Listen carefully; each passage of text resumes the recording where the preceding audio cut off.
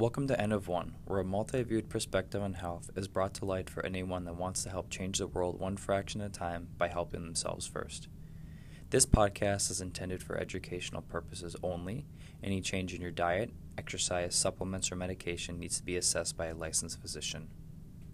Hello and welcome. This is episode 7, The Final Descent. In this episode, we're going to be continuing on the last topic of conversation in regards to the gut. So last time we talked about the journey after the stomach and what occurred with the pancreas, what happened with the liver, what happened with the small intestine, and now we're going to continue on and learn what happens after that portion.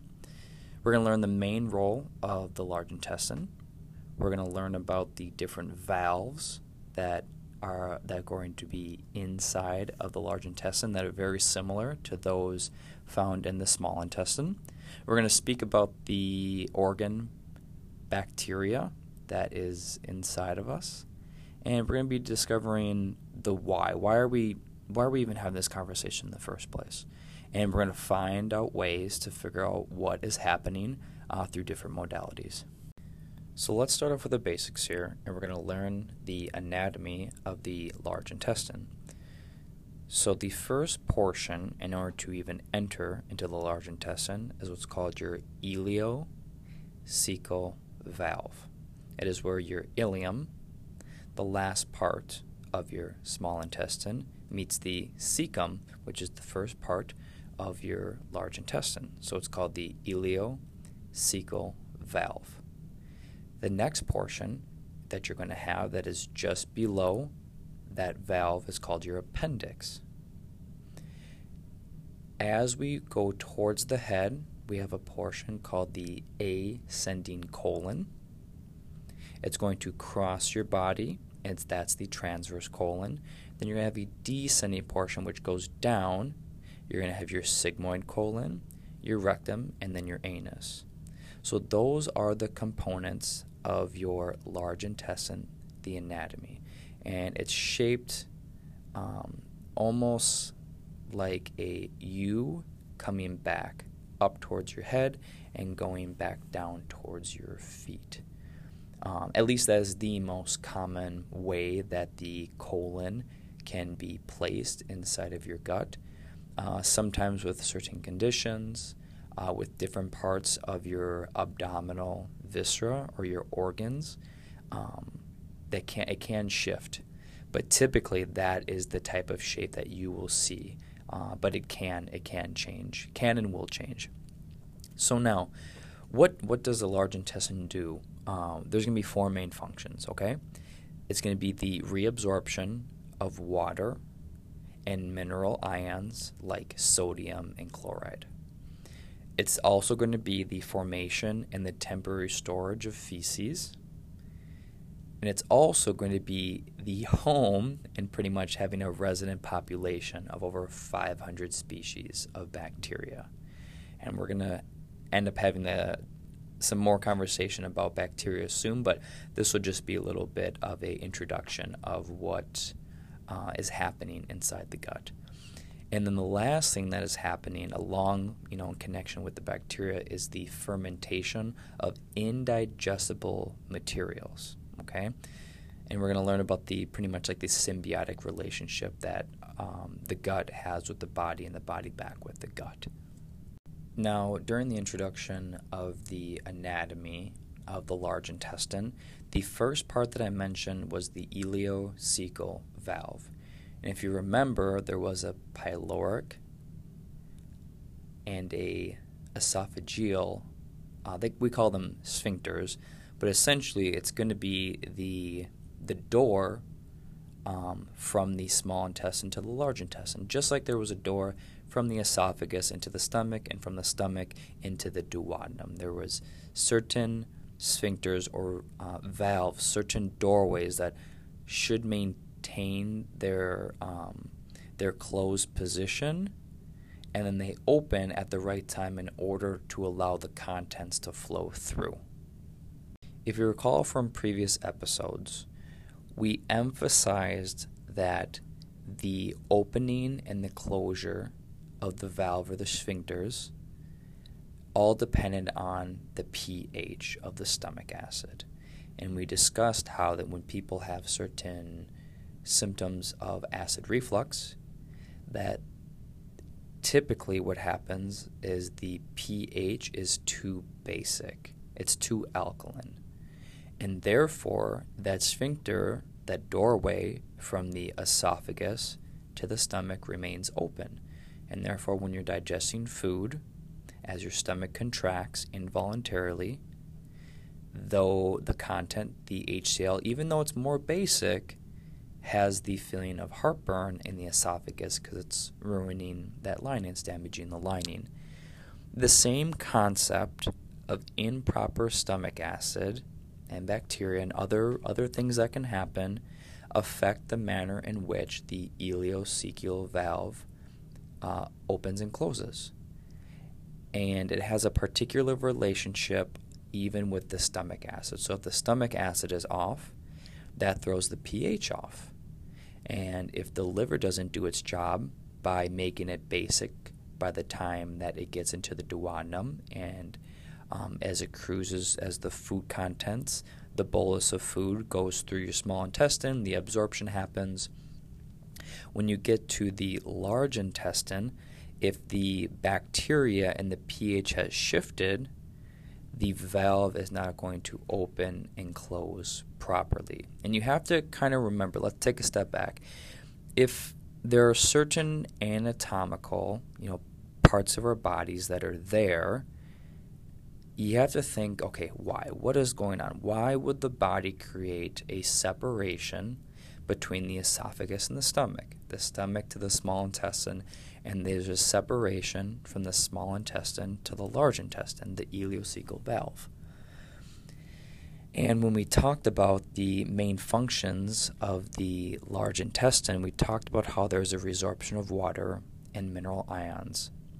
And there's a huge connection along with our large intestine back to our liver as well. So we're going to end up introducing a few topics here, but I just want to drop that the contents, when they talk about resorption, it's going back into the bloodstream. It's being taken again, because when you absorb something, it's coming into the body. When the body uses it and puts it back in, that's resorption. So that's just another way that you can think of it. The body is reutilizing those contents by bringing it back into the bloodstream, back into the body, inside. Like we talked about before with the small intestine. When it goes into your esophagus, it sits in your stomach, it sits in your small intestine, it's ready to be, going through the absorption process. It's not in your body until it crosses into the blood. Okay. So now, I just want to emphasize, when there are issues, even from the top of the chain with the stomach acid, and even not chewing your food properly, we even talked about that before, affects your stomach acid. That stomach acid changes, it pushes everything and shifts everything, the bacteria and the pH, and therefore there can be problems with the ileocecal valve when the contents are trying to be formed into feces. So even when we just talked about the main function of the large intestine, it was to make feces. It was the temporary storage of feces to be able to make feces. So we wouldn't want the valve open between making feces and absorption, like with the main role of the small intestine.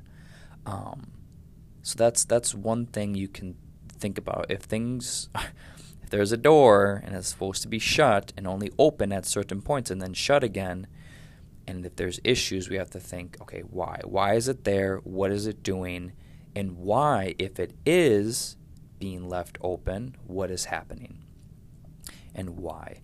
And that might be a little bit too much for this particular episode, but like I said, during the introductory for the pilot episode, I'll be dropping a little hints here and there just to get you thinking and to go through the process of pretty much, yeah. How to think in these situations so that you can search better, you can study better, and you're able to understand the information more clearly and make a better decision for yourself. So our body's going to be doing the best job it can to break down the food through chewing, through the stomach acid, and through absorbing the nutrients into the bloodstream. Now, there are certain components that we cannot digest. And I was hinting before with the 500 different types of bacterial species that exist in our large intestine. And they're there for many reasons, and we're going to kind of go down a list. One of them is the ability to ferment undigested macronutrient material. So macronutrients, think carbs, fats, and proteins, and other contents. So you need to realize that our body, with the manner in which the fats, proteins, and other contents in our body can be connected to each other, our body does need help, and it can't do everything itself. So there is a symbiotic relationship between the bacteria that lives on us and in us in order for our digestion and for our absorption to even occur.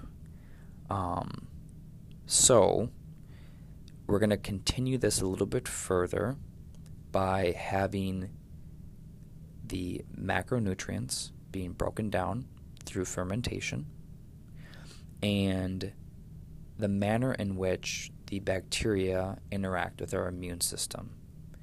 They help produce vitamins like vitamin K.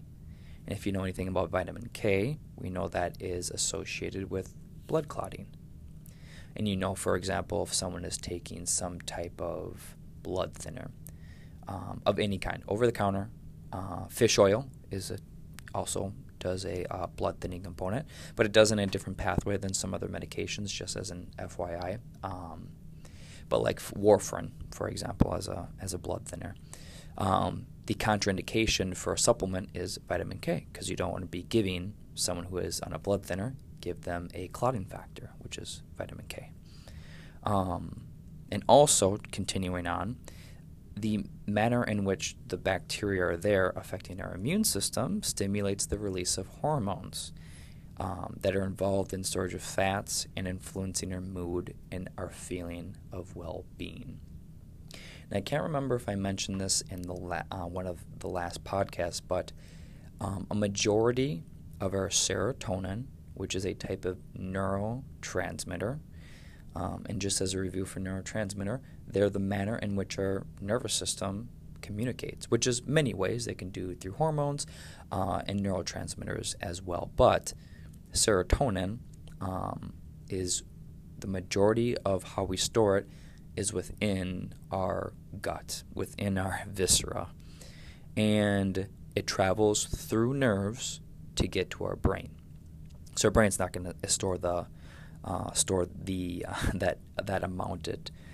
It's been structured anatomically and neurologically in certain ways that they are separate.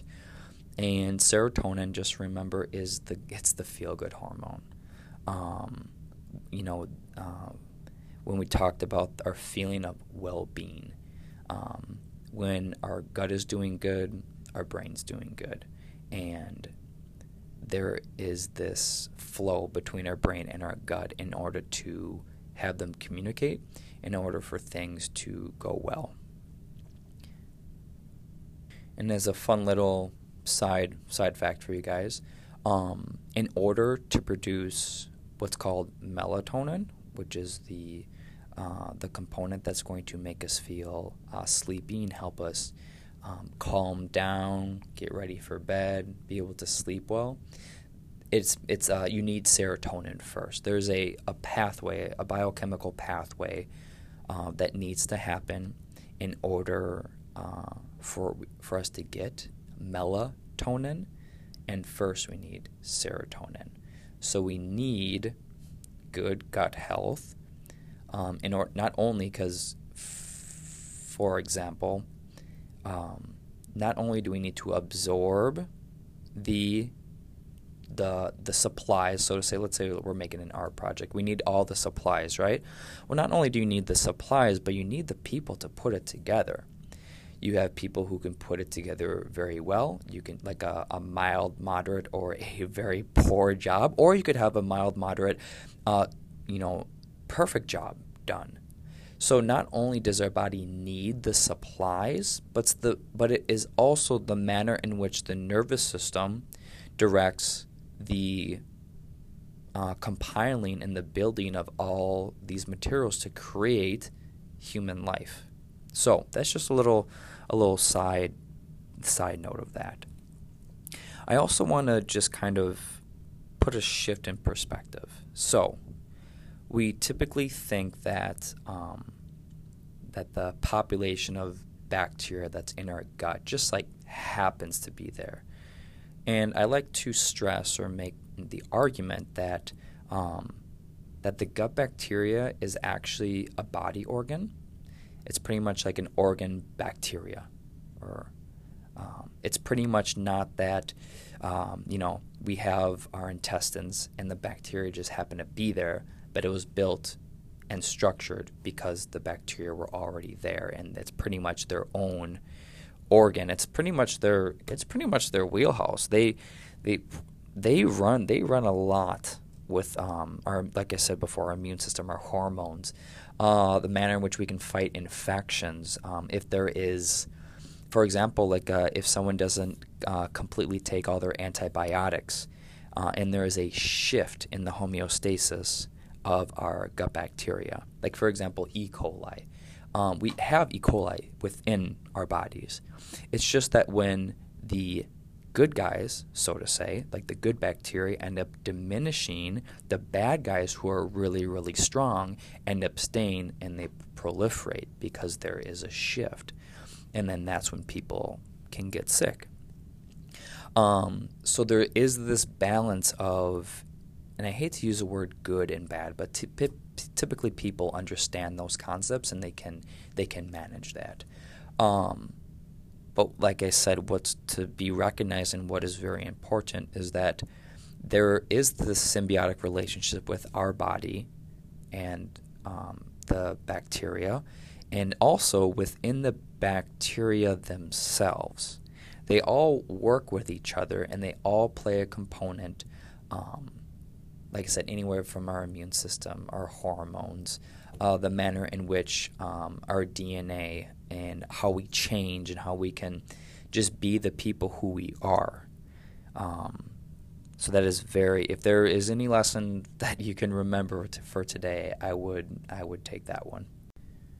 And you might also hear the gut nervous system be called the enteric nervous system. And usually, if you read a few books, you already know that's referred to as the second brain. The reason why is because the enteric nervous system can start by itself. It actually doesn't need the central nervous system for it to do its job, but the central nervous system can shut it down. So when we talk in later episodes about the system that we have in our body that is automatic, and it is the sympathetic and the parasympathetic. So our autonomic nervous system can be split into two portions, which is the sympathetic, parasympathetic. Sympathetic is going to be your fight or flight. Your parasympathetic is going to be your rest, digest, and protect. And depending on the manner in which our nervous system adapts to the internal and external environment, it's going to push more towards a sympathetic or more towards a parasympathetic, and the homeostasis between the two, because technically we should be shifting back and forth, adapting to stress, and that would be like being sympathetic, kind of ramping up fight or flight, and be able to calm down and rest and get over that and then move on. And that component, the autonomic nervous system, the sympathetic and the parasympathetic, can and will shut down the gut motility, stomach acid, the whole bit, the whole thing. So even though it can operate by itself and bringing hormones and messages to the brain that influence, like I said, our well-being, our being hunger, being full, there's going to be responses that need to occur back to the brain for you to consciously realize the things that are happening. And just as another note, that autonomic system, that sympathetic or the parasympathetic, because it's autonomic, it's automatic, that is the component that I talked about in the first episode, that the 95 to 99% of things that occur right now is the autonomic nervous system. That 5 to 1% is the only component in which we are actually conscious, aware of what happens, if it even comes through the system. So just as another component, you might ask yourself, okay, so why would because I'm a chiropractic student, why would a chiropractor or another, holistic practitioner, I'm not a practitioner yet, but hopefully soon be, if everything goes well, why would we care about this? What's the whole relationship, right? So we see the symptoms as the metaphor of it's just the smoke alarm going off, okay? If there is a fire, and just as a side note, not all metaphors are going to be perfect, but hopefully we can get the point for just the basics of helping to spread a message, right? So the symptoms that we have, like bloating, excessive gas, abdominal pain, acid reflux, diarrhea, constipation, bloody stool, hemorrhoids, I'm thinking large intestine now, but all these different things that can happen to the human body, it's just the alarm going off, okay? The smoke's there, the fire's still going. Yes, if you really want to, you can go ahead and just take off the fire alarm from the ceiling and, it stops beeping. It's not annoying anymore, and you can just go to the next room, maybe cover up the smoke, and you can be fine in just your room. But why does a chiropractor, why does even another medical doctor, why do we care? It's because it's just the tip of the iceberg. There's these underlying factors that are happening that can express underlying pathology, okay? Like, for example, B12 deficiency, Crohn's disease, IBS, colon cancer, you name it. There's a whole entire list. And it's not to say if you have these symptoms by any means that is what's happening. But as a practitioner, what we do is that we don't just take that one component that's happening with someone. We take all the pieces of the patient's or the person's life, and we try to create a clinical story in order to figure out what's happening. So we have the basic sciences, we have research, we have our experience, and we also have our colleagues in order to help, teach us what they have seen with other people and what has worked. So it's really nice as well, is because you'll hear a lot of chiropractors try to think ahead for people. Okay, they see these signs. They could be subtle, they could not be subtle, or sometimes they actually are completely innocent. But like I said, we put all the whole entire picture together to figure out what is happening for people in order for people to have the best health, so that they don't just get to a pathological state, so they don't end up just having to keep going on this path, and then all of a sudden 2 years later they have something going on. We sometimes look for those subtleties in order to help people. So, like, how do we figure that out, right? There's different manners in which our body is going to respond. That's going to be through the environment. It's going to be through stress. That can be physical, chemical, and emotional, just like we talked about in the first podcast. It could be food sensitivities. It could be allergies. Heck, even for, particularly with women, a lot of abdominal issues, pelvic issues can be misdiagnosed by women having endometriosis. There can be other things underlying. So if you think it's in one area, it doesn't necessarily have to be just from there. Things can spread and things can have referral pain. So sometimes and we can discuss this in another episode, pain isn't always it's a helpful hint to be like, yo, something's happening. But it doesn't always point you in the right direction. It can be very misleading. So we just have to keep that in mind. So how else do we figure this out? We can take labs, whether it be through, I know we're talking about the large intestine, but the manner in which, water absorption, reabsorption, kidneys. We also have our genital urinary system. So our GI tract and our GU tract, in order for us to expel waste products. So in connection with what's happening with the gut is also happening with the kidneys, the ureters, the bladder, we can put the whole thing together. So it could be a urine analysis. We could do a stool. We can do blood tests to figure out if certain deficiencies, because once you have certain deficiencies, or we can see your blood work, we know, or we have a clue what this typically means, and we know a path to go down. Or if we really need to, we can do some type of imaging or some type of endoscopy. You'll hear people, we talked about the large intestine, sigmoid, descending, transverse, and the ascending. That's what they do. They're trying to see inside of the large intestine to find out, are there certain type of lesions? Is there a certain type of inflammation that is happening inside of the tube?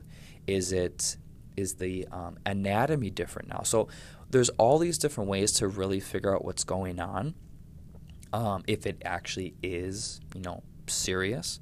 But if you do have, questions, find a licensed physician, whether it be a chiropractor, a medical doctor, osteopathy, whatever you need, whatever you have available, and the people that you trust, in order to help provide you the full picture of what is happening, to put together the environmental stresses, the physical, chemical, emotional stresses, the possible food sensitivities, and all the other things that can happen.